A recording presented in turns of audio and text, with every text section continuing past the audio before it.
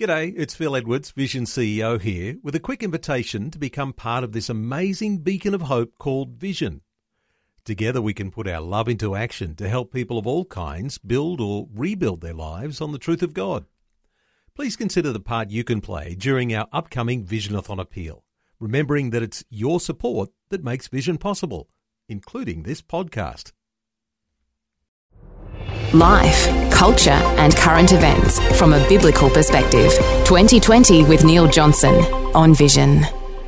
Well, we're going to talk creation and evolution today, where what you believe about our origins makes you either a victim of racism or, as some have suggested, a white supremacist. We're going to be asking, what is fueling racism? Well, some evolutionists are now saying Adam and Eve were light-skinned, and a curse on Cain for killing his brother Abel was a darkening of his descendants' skin. As wokeism continues to take hold, those who feel driven to drive wedges between black and white will stop at nothing to argue racial difference. So does creationism fuel racism? Or does evolutionism fuel racism? Evolution is taught widely in schools and universities, and perhaps an emphasis on racism is an obvious consequence. So, what's the reality? Did God create black people subordinate to white people? We're back with John Mackay, the creation guy, founder of the Creation Research and the Aussie Creation Museum Jurassic Ark. John Mackay, special welcome back to 2020. G'day, Neil, and it's good to be here on a non-woke Monday. We'll call it non-woke Monday if you like. Hey, let's just talk wokeism for a moment, because here we are into a conversation that seems to be fueled by the emergence of wokeism. It certainly does. Wokeism, and sometimes we don't often think of the evolution side of the debate as being very woke, which is not always included when you start to talk about what you think woke is, but it certainly is right there in the mix, isn't it? It certainly is. I mean, just a month or two ago, the Australian headlines had the word woke in them. It was all about the controversy over the big mining magnate donating money to a women's netball team, and then someone saying we won't take it because we won't wear your shirts because they're too racist. And it was all about woke attitudes of the team. And the poor lady who wanted to donate the money, she said, well, if you don't want it, I'll take it back. And then the Victorian government stepped in and gave us woke dollars, our dollars, right, in order to keep the team going. So it's a very controversial and provocative issue, because I remember our Aboriginal politicians saying, you netballers, keep your woke ideas to yourself if you want the money, otherwise be willing to lose it. So it went all round the whole circle. Big news. And it was a race-related connection there on the netball too. Hey, John, believing in evolution, does that make you automatically woke? Well, believing in evolution, if you fully believe the standard view, the one in the schools, the one in the political arena, the one in the museums, then God is out, right? And therefore you have one potential consequence. When you say what's right and what's wrong, you have no absolute starting point, no marker to say, well, it's right to do this or it's wrong to do that. Now, I did a camp just a few weeks ago, and I shared with them, I said, listen, does anyone remember this song? I want you to imagine there is no heaven, there is no hell. And the older people did. They said Beatles, right? And I said, yeah, they'd been to India. So there's nothing new in wokeism. It's just shifted to the USA, and it's based on evolutionary concepts that God is irrelevant. Therefore, you do whatever you want, and you can be anything you want, but be kind, but nobody can criticize you. Yes, and I think that was John Lennon and his song Imagine. Yeah. And as you say, yes, those Eastern connections. And hey, when we're talking evolution, because the interesting thing is here, and I guess this is where, for some listeners, on some shaky ground, some Christians are quite happy to think that there's, a synthesis or, happy to believe what they taught me at school or at university. And, even Christians themselves grapple with whether they are true creationists or whether they believe in evolution. And as soon as you put some words behind it, like, a denial of evolution makes you a sort of a white supremacist, all of a sudden you've got this coercive pressure on you, not to deny you being an evolutionist because you might be termed a white supremacist. Thoughts here? Yeah, sure. I first came across this in the USA before woke was a popular word. Surprise, surprise to most people who don't know what it means. It's out there, you see it in the newspapers, but it didn't even get into the Oxford Dictionary till 2017, and it's hit the Western world with a big slam, right? Politicians use it, schools use it, the sexist groups that want anyone to be whatever sex they want, they use it. But here's how I first came across it. Rules on racism had begun to penetrate the American public service, and so they were discouraged from using words like black. It got to the ridiculous point where you couldn't order a black coffee because that was considered a racist thing. So you couldn't even order a white coffee because they wanted to abandon these terms. So your language became shrunken. Now, one of the effects of wokeism is if there is no God, you don't know what's right, even when it comes to words. And so who's racist, who's not? In the end, it depends on who you want to support your political venue with, right? So anyone you want to get out, anyone you want to cancel, you describe them as a whitest supremacist or a racist or whatever, and you get them cancelled in our society. So yes, there is a connection, because if evolution is true, then there's no God in the textbooks. No God means the biggest number of people in a democracy, they rule. If you're not woke, you've got this risk, haven't you, that someone will try and cancel you as soon as you stand up for what you believe. And so you really need to have some evidence to back what you do believe so that you can stand firm and say, well, I'm going to face a little bit of a fire here. But you've got to be able to be confident in what you believe about your own faith. You really do. Now, and that doesn't always start just with the creation-evolution debate, but for a lot of people, resolving that unlocks something so that they can be confident then to study the scriptures a little more deeply, understand what they do believe, and be able to stand strong in their own faith. It really is a very foundational thing to work with. It really is. So, not to steal anything from your tomorrow's interview, but we're preaching a lot about Christmas at the moment. I love going to Luke's Gospel because he starts with the real history of Jesus, right? All the people involved, and he says, I've gone to all the trouble to gather the eyewitness accounts. Now, the reason this creation-evolution issue is so basic is that when you look at the Bible, it's a fact-based faith. Whereas woke is a blind faith. You just believe in a theory, and if you're more than 20 years old, you've seen evolution change a few times. It's evolving, right? And you're just supposed to keep up with the latest. But the Bible has remained the same.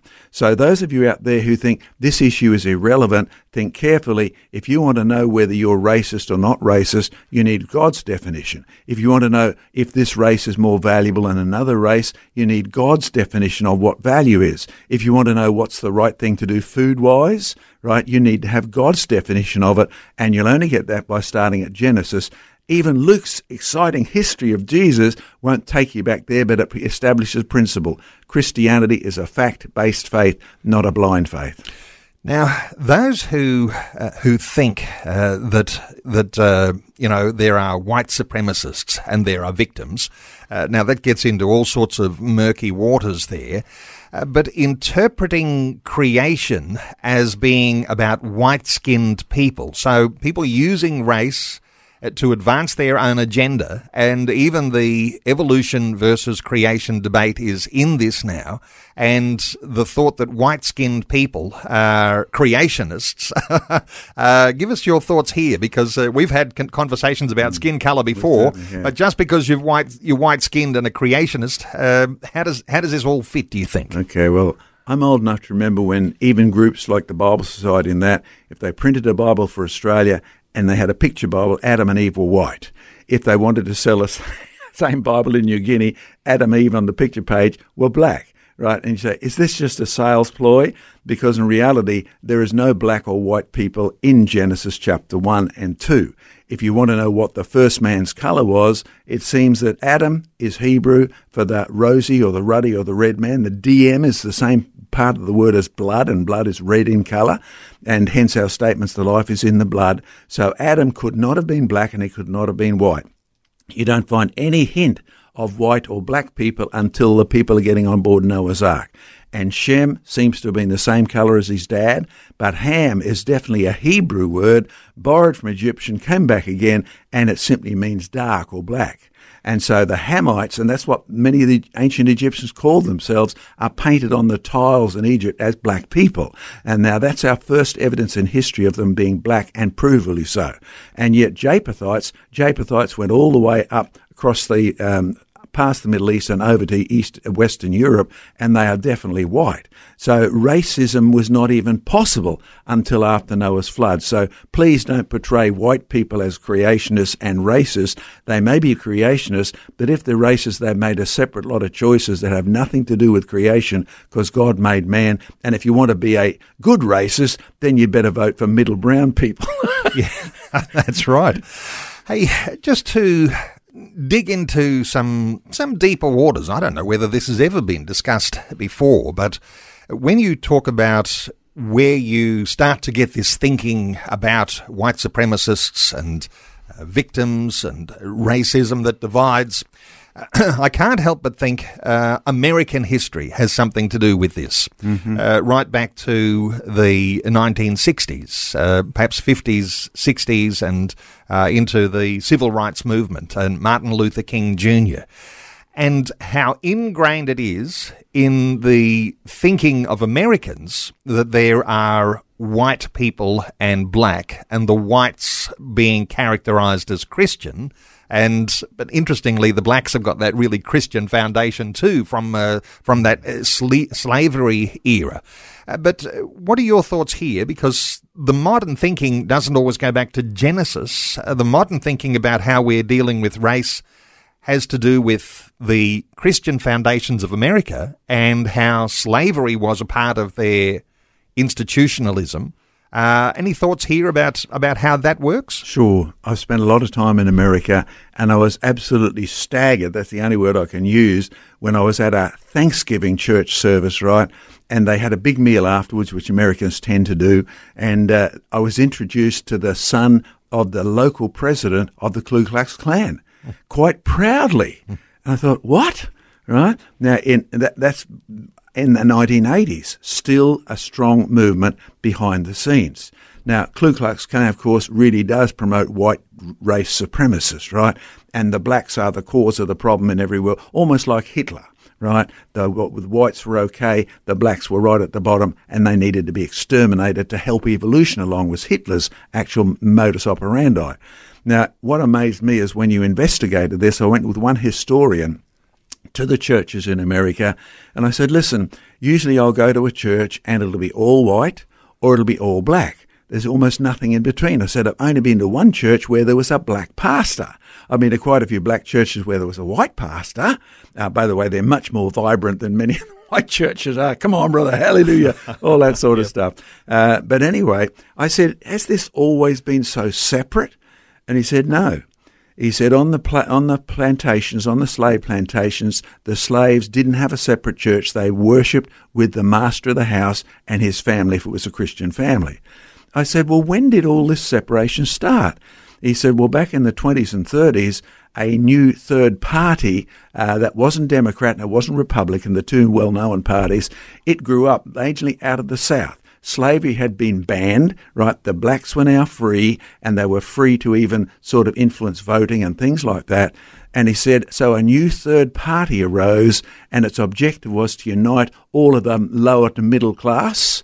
And he said one thing happened as a result. Both the Democrats and the Republicans saw them as their biggest threat.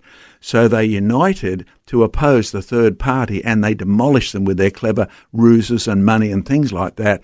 And it basically would have turned out to be a totally different America if that middle class that had equal race values back then had dominated. Because, you know, when I was in America and President Clinton was there, he said, we're going to give you back your rights. Well, they were the ones that took them off them in the 1930s. And this is amazing. And so when you look, it's certainly got to do with a lot of American politics, but the racism in America and South Africa have another root.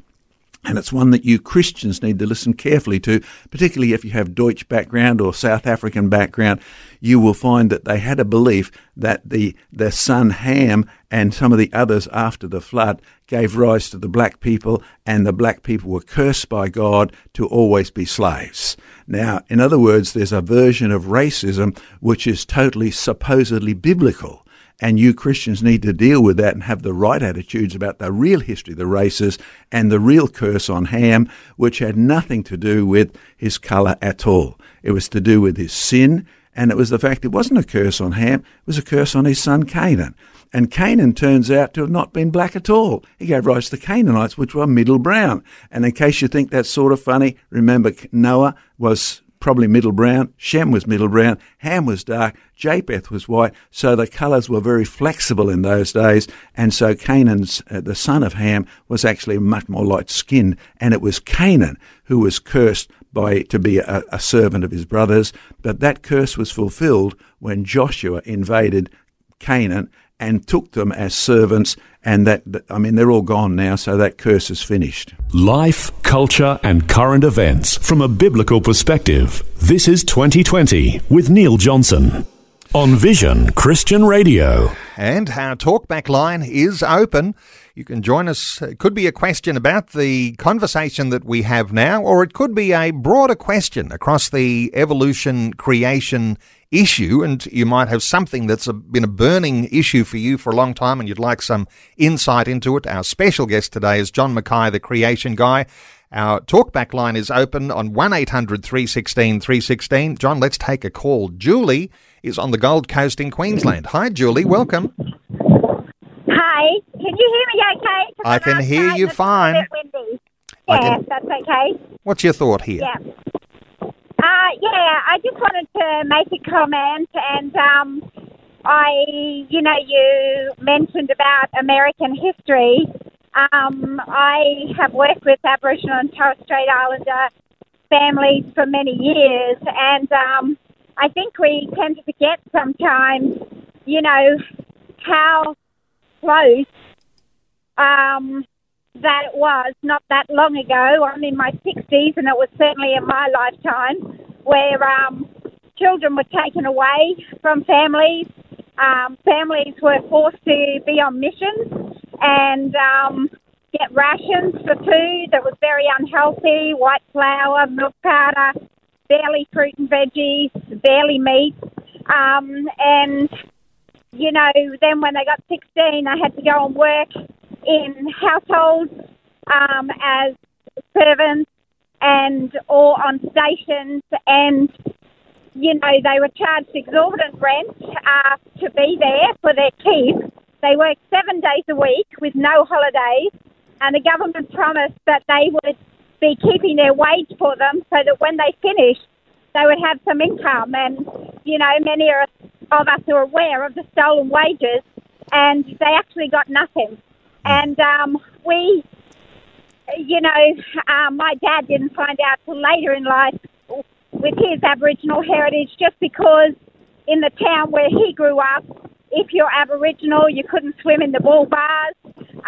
You couldn't, if you're a woman, couldn't try on clothes in town, men or women. You had to live on the fringes of town and not come into town. Julie, you're making some really very, very good points here. And I think you're probably accurately assessing a lot of things that happened that were dreadful in our own Australian history.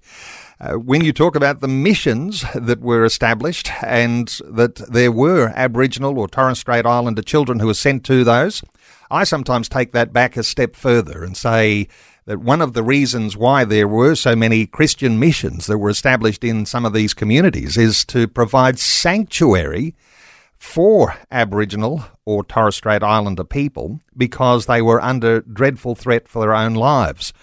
And one of the things that really characterises the history of the Australian Christian Church, and while there are all sorts of critics who say we did not do enough, one of the reasons for those missions being established in those places where they were is to provide a sanctuary, because the Christians were the only ones who believed that the black man and the white man, being created in the image and likeness of God, had a essential equality.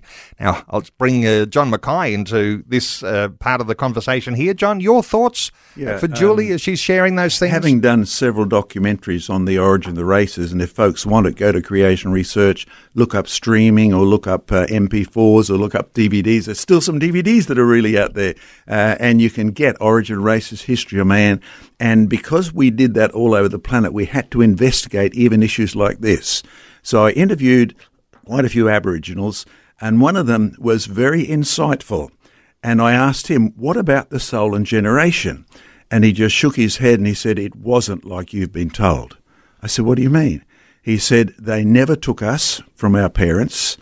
Where we were, they came and they asked our parents, did we want our children to get an education? And I thought, wow, I'm not even brave enough to film this. This is so provocative. And I said, did they take anybody away? And he said, no, you had a choice of whether you wanted to go or not. And I thought, now that's something I've never read in a textbook, but here it is, a full-blooded Aboriginal man telling me this face to face.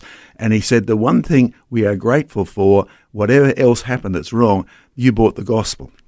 You see, if you have well-fed Aborigines who are wealthy, there's no better than well-fed Europeans who are wealthy. They're both on their way to hell without the gospel. Now, let's put it in context. Go back to the coming of Australia to the convicts. Now, if you want to see mistreatment, have a look at the convicts. No wages, no holidays. It's no different, right, to what's being claimed here. And yet you don't read of the convicts' descendants claiming mistreat, stolen generations or whatever. And many of them were effective. They came here because they stole a loaf of bread because they were hungry.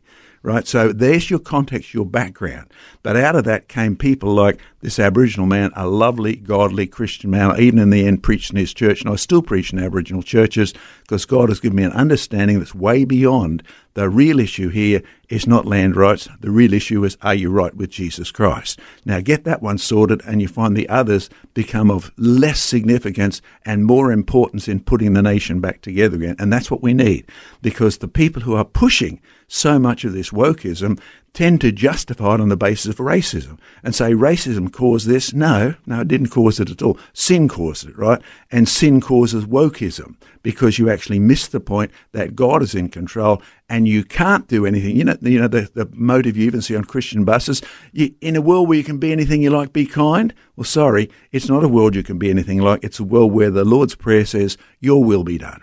You can only be what God wants, and you won't make anybody happy, black or white, until you take that message to them to get right, first of all, with the one who really is the traditional owner of the land. Let's take another call here from Chris in Ararat in Victoria. Hi, Chris. Welcome. Oh, good morning. Good morning. John, firstly, I just want to thank you for this morning explaining how Noah was middle-coloured, and in his family they were lighter and darker. And I'm just thinking on to the Tower of Babel, and when everyone was scattered around the world and they were given different languages and people, and I think there they were given sort of extra colours. Now, coming from Ararat, have you found the boat yet? Oh, sorry, that's the Ararat in Victoria, isn't it? I know, I've been there, right? And it is named after... Oh, it's over the other side. Yeah, it is named after the biblical Ararat, beyond a shadow of a doubt. Yes. And when you look at the question you've just asked, yes, we start from Adam, who's a rosy brown. Now, having travelled all over the planet from the coldest of the sort of subarctic all the way down to the deserts of the Middle East and over here, you find that the middle brown colour works well anywhere. Right, it doesn't matter whether you're an Eskimo who's middle brown or you're an Arab who's middle brown. It's a good colour for anywhere. But if you look at those who've lost the ability to make enough melanin, the white people, their skin is okay in cold countries, but it's no good in hot countries. We have the highest death rate from skin cancer on the planet. An Aboriginal may get skin cancer on the hands or on the soles of his feet, right? That's the only place he's going to get it, right?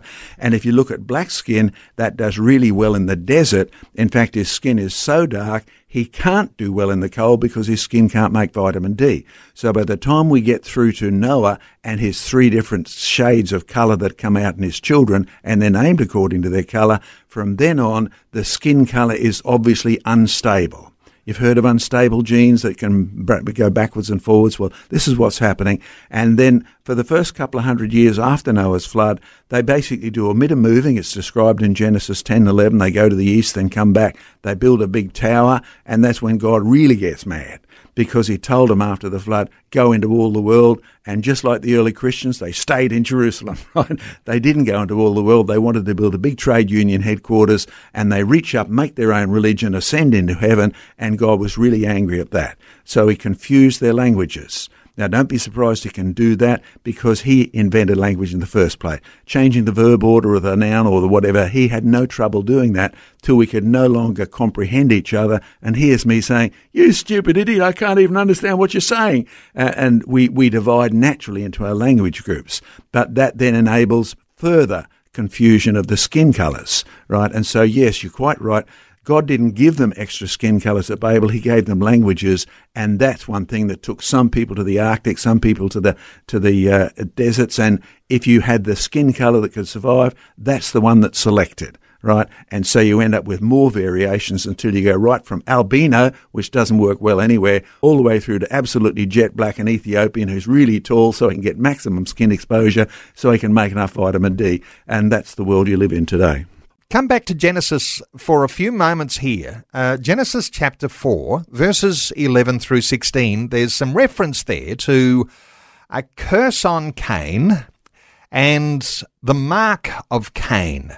Not everybody seems to be on the same page with this, and perhaps there's some grey areas, but you know, as a discussion here about, and you've already described some places where where we can understand the emergence of black skin and light skin. Thoughts here on the curse on Cain? Okay, one common misconception. Are we talking here about Cain in the Garden of Eden, just outside the Garden of Eden, or are we talking about Canaan as the one who's cursed with Ham? Now, the Canaan who's cursed in Ham's day, grandson of Noah, is a different one than the one we're talking about now, which is Adam and Eve's son. You know, they had Cain and Abel, and the famous sort of question is, if Cain killed Abel, who did he marry? All those sort of things. Now, the curse on Cain, there's no reference to skin colour at all. If you really want to know what the curse is, God spells it out for you. It's in black and white in Genesis. It tells you from now on he'll be a wanderer. He can't settle down. He won't build cities, right? He won't be able to plant vegetables. They won't yield. They won't come up, right? He could buy the best seed, to get the most fancy fertilizer, and God had put a curse on Cain. He'd have to be a hunter from then on. He had to go and find his food, trade for food, but he couldn't be someone who could just use the ground bountifully to yield its seed to you. So there's no actual curse related to colour.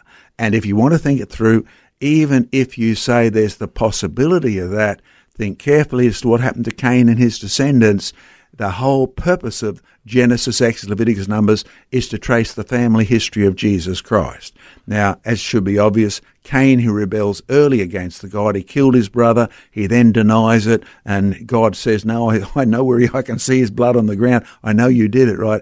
And Cain is then not repentant, he turns away from God, and God curses him and makes the ground not yield to him, but he's not in the family tree of Jesus Christ. So when Noah's flood came, none of Cain's descendants, no matter what colour they were by that time, none of Cain's descendants got onto the ark at all. So they'd have no genetic influence on our modern people whatsoever. Now, as far as I can see, despite it being a popular suggestion that Cain was cursed by being back, this was his mark. Now, his mark was, Cain, can I buy some vegetables off you? No, don't do vegetables, right?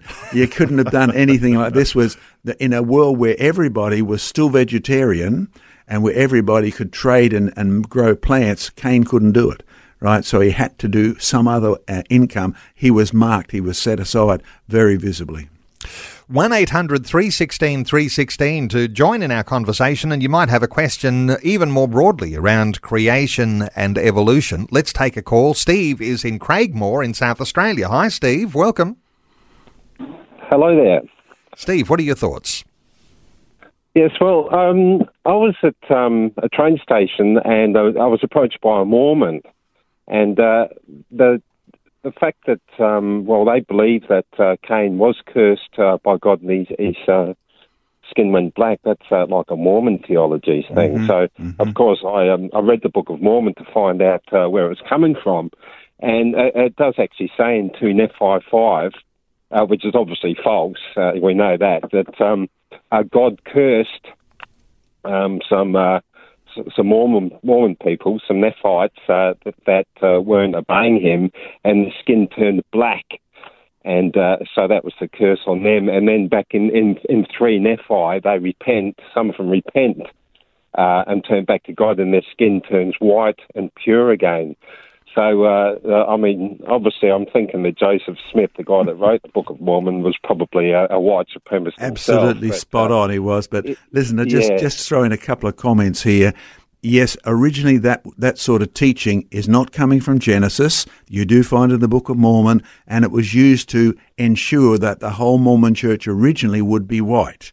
Now, with the increased social pressure in America, the Mormons finally caved in, and you can have a limited number of black people in your kingdom, right? So you'll find they've had to change that and therefore downplay some of those issues that are there.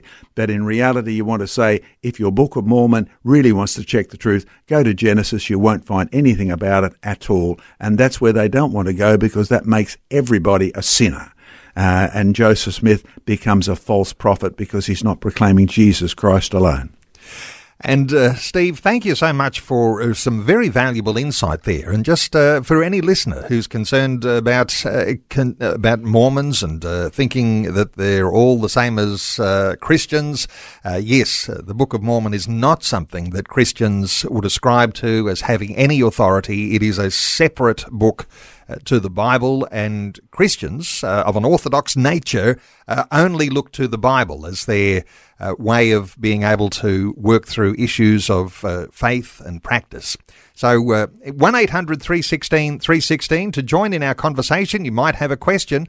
Hey, while we're waiting for another caller to call through, let me just ask you a couple of, put you on the spot here. Some of the big things that have come out just in this past week. There's stories coming to light. Last week there was a report of a complete skeleton of an Elasmosaurus in the state of Queensland. You were following that one along, John? I certainly am, as an avid dinosaur digger and checker out of thereof and all over the planet, and looked at them in many, many places. This one really captured my attention. Found just west of the little town of McKinley on a cattle property there by a couple of old ladies, bless their heart, who found nothing the first time they dug in this hole, and then they found this huge elasmosaur, 6 or so metres long. If you want to know what an elasmosaur is, if you haven't met one lately, it's the one that had the hilarious history, because when they found the plesiosaurs, the better known sort of version, they kept putting the head in the wrong place, because you have 72 bones in a plesiosaur neck, up to sometimes 52, sometimes 72, and at the other end the tail's only got 7 bones. But because of the rule in biology that all necks have 7 bones in, they would keep taking the head and putting it at the other end till people said, listen, there's 10 of them, there's 12 of them, there's 20 of them, and they've all got the neck at the long end and the head's on it. So they ended up having to concede this, but this is the first time we've found one with the head actually really still attached to the very long neck. So congratulations, ladies. But the point that the press is making, well, it's a couple of things they leave out. Paul Hogan knows where this place was, because the pub in the town, on the edge of town, that I'm very familiar with because I used to drive up past that, we used to work up there, that starred in his famous movie, Paul Hogan's Crocodile Dundee. Yeah. That's right.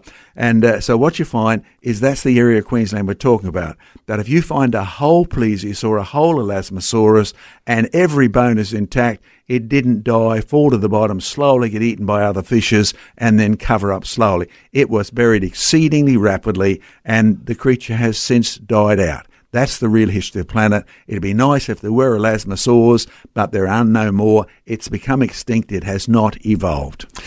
Very quickly, because there's some callers waiting to ask their question, but the fact that you can find these fossils close to the surface Doesn't that indicate that it may not be as long ago as since they were buried by those rapid burials? What are your thoughts on the discovery of these fossils close to the surface? Well, having been one who's looked at dinosaur bones and gone looking for them out on the edge of the sort of Queensland Northern Territory border and successfully done so, you will find that there's plenty of evidence that they are buried. They have been buried rapidly. Their bones are not exceedingly old. And the early explorers were spot on when they said there used to be a sea here. Actually, they thought a sea just before they arrived, but there used to be a massive amount of waters, and it's water from the time of the flood. And the runoff of that is what's first of all produced our big rivers. Like even if you look at the Murray River, you see a decent-sized river by the time you get to South Australia. But if you actually sort of begin to explore underground, the actual river valley is about 100 kilometres across. Huge amounts of water have poured off, and they've taken with it a lot of the topsoil, a lot of the top rocks that used to cover these a fair bit deeper. So it's actually shallower because much of the covering has gone. Let's take another call. Our talkback line open, 1800 316 316. Cindy is on the line from Benalla. Hello, Cindy. Welcome. Hello.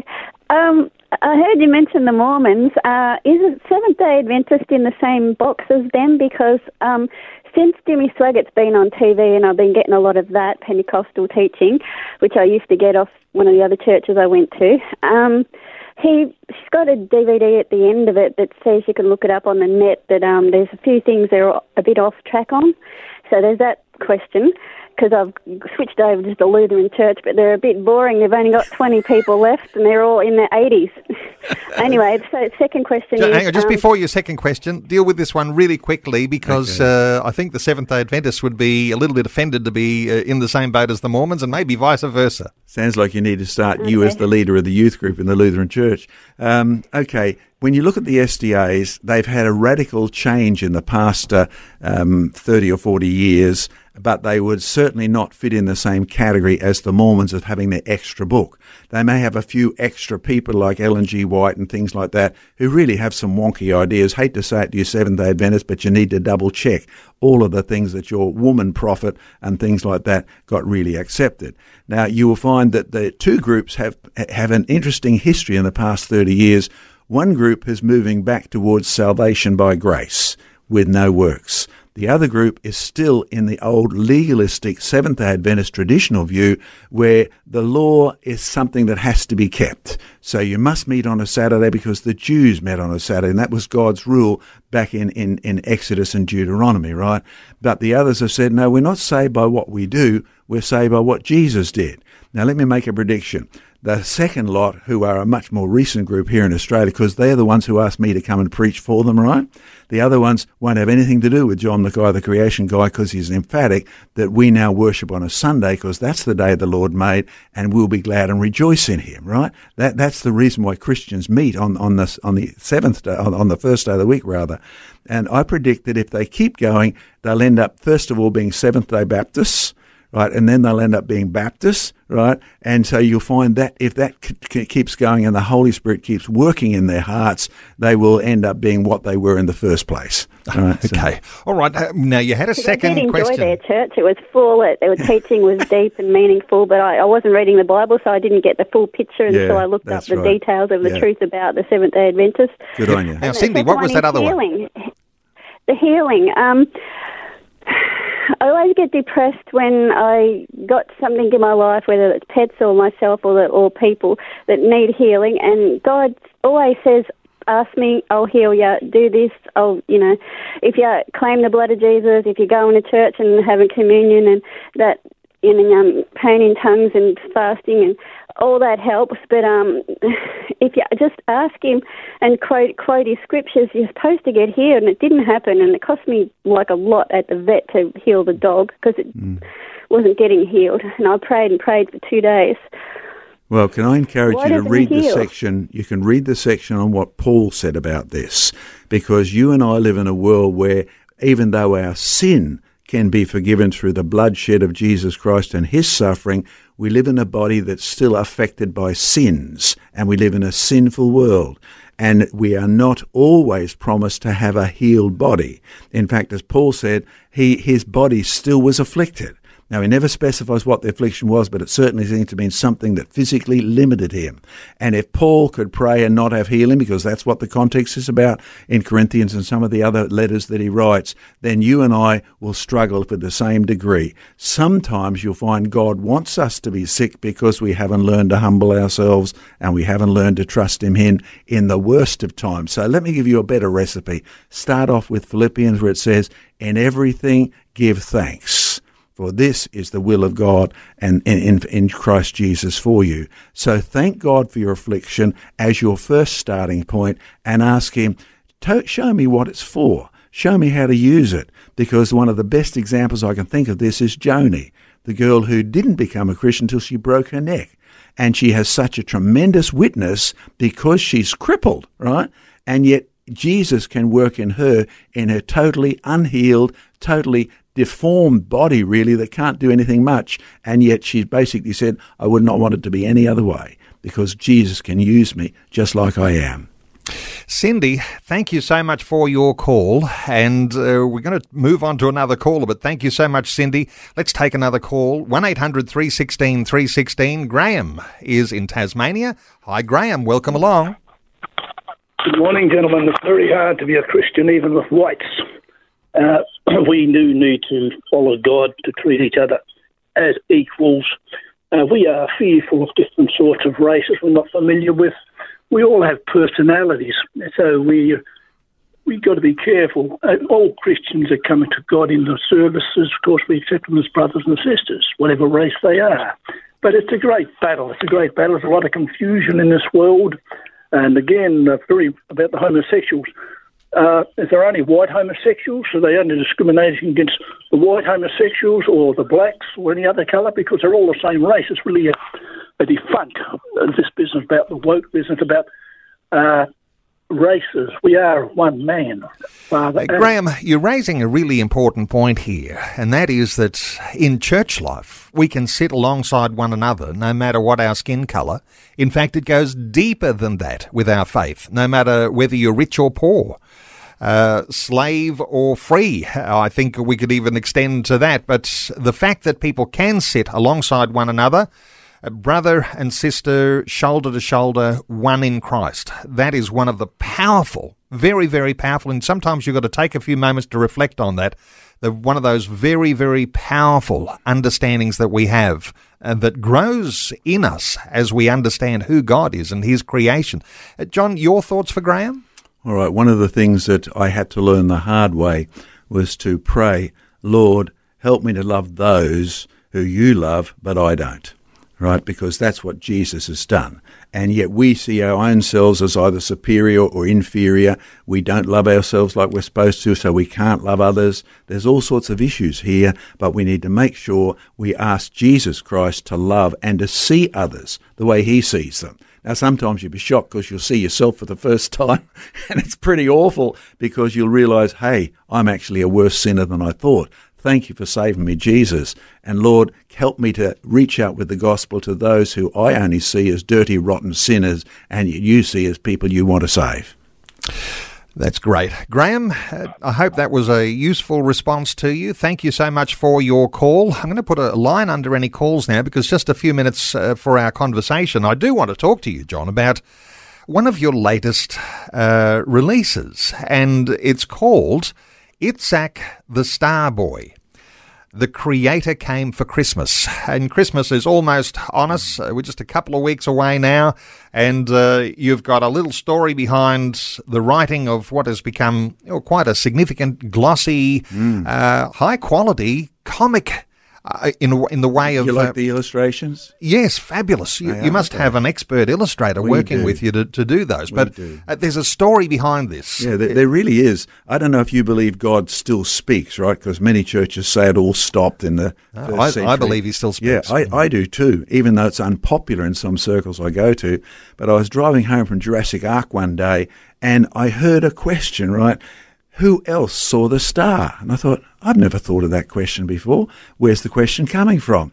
And then as I continued to drive, much to the worryingness of my grandson who was with me, because a story was pouring into my head, which you'll see the result of there. And it's all about a little boy, because in Jesus' day, just before Jesus was born, the people in Israel, the farmers, would plant their crops according to the stars. So they knew what stars would come up at what time. And so if they were looking, they must have seen a star.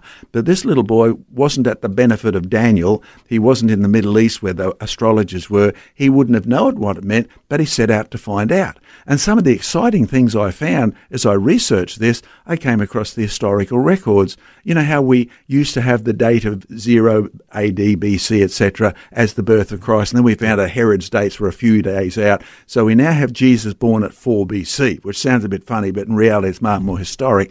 So I checked on 4 BC, and the ancient historians say the Southern Cross was seen over Bethlehem. And you think, what? That's way north. How could they see that? Well, they still actually can sometimes. But then I had a friend of mine who said, I can't believe that. But he was a physicist and astronomer, someone who had to navigate by the stars. And he phoned me up and he said, John, I've just run your suggestion back through time, you know, with the computers that go backwards. Yeah. Modelling, and he said, modelling back to the... guess where the Southern Cross was on December the 25th, 4 BC?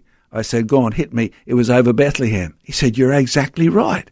And I thought, wow, this story is fabulous. So you will love this story. The illustrations are beautiful, and it's got a great gospel message of visiting Bethlehem, of getting to see the babe and following on from there. It's a wonderful, it'll help you, it'll help your kids. So it's available from creationresearch.net, and along with our new colouring book, which you get for free if you buy 3 books. It's a wonderful colouring book too. But most of all, the Creator came for Christmas, and that's the real Creator. The real Christmas story is about, not the Santa Claus with jolly whiskers or whatever, but the person of Jesus. Okay. Well, listeners might want to get a hold of it. It's called Itzhak the Star Boy. The Creator came for Christmas. Still might be some time to get that in the mail, ready for some Christmas giving. Hey, you've got lots of publications out, John. Some of those are for adults. Some of those have the sorts of reasoning and thinking that listeners have been hearing over this past hour. Others are about the kids, and the kids are so important because somehow or other you've got to start them on a diet of understanding God as Creator in their childhood years, because they've got a battle ahead of them. Well, children are important. You've got to wake them up so they won't be woke. There you go. Just to go along with our conversation today. And if we're just putting the icing on the cake of a conversation that we've been having today and talking racism, what I often like to refer to is that God created one humanity, and it is a foundation understanding that helps us to be able to interpret all of the things that we're hearing in the media and the things that are being taught in our schools and universities. The fact that we are one humanity together gives us a wonderful foundation for being part of the solution for all of these race issues, doesn't it? Well, he created the one Adam and the one Eve, one family. We're all descended from there, and the only way to reunite is like Adam and Eve. Sin caused the problem. Sin can be dealt with by Christ, and only that creates one family of man that can glorify Jesus and benefit each other. One family. And John, when people go to your website, we're talking creationresearch.net, is there a way they can ask their questions? Is there an archive? There's a Q&A button, and they can send their questions in there, or they can go to our fact file and look at all the big, long articles that are there, hundreds of them, or better still, they can find the DVD on races or things like that and get to listen to all of those things. Another fabulous resource when you are looking for answers about creation. So creationresearch.net. There's also a website called askjohnmackay.com. You can follow John on YouTube or on Facebook. You can follow him on Twitter. He's on Instagram. You can subscribe for a free email newsletter. There are articles. There's Q&A at Creation Research. And keep your eye out for those kids' books. And they can actually come to Jurassic Ark over the holidays. Okay, Jurassic Ark, and you need to Google that to find out the address and the times when it's open and to be a part of what's something very significant here in Australia. John Mackay, Last time we'll get to talk this year. We'll hopefully have some more segments like this in the new year. But God's richest blessing on you and your wonderful wife and your entire family. Thank you so much for another great year on 2020. God bless. Thanks for taking time to listen to this audio on demand from Vision Christian Media. To find out more about us, go to vision.org.au.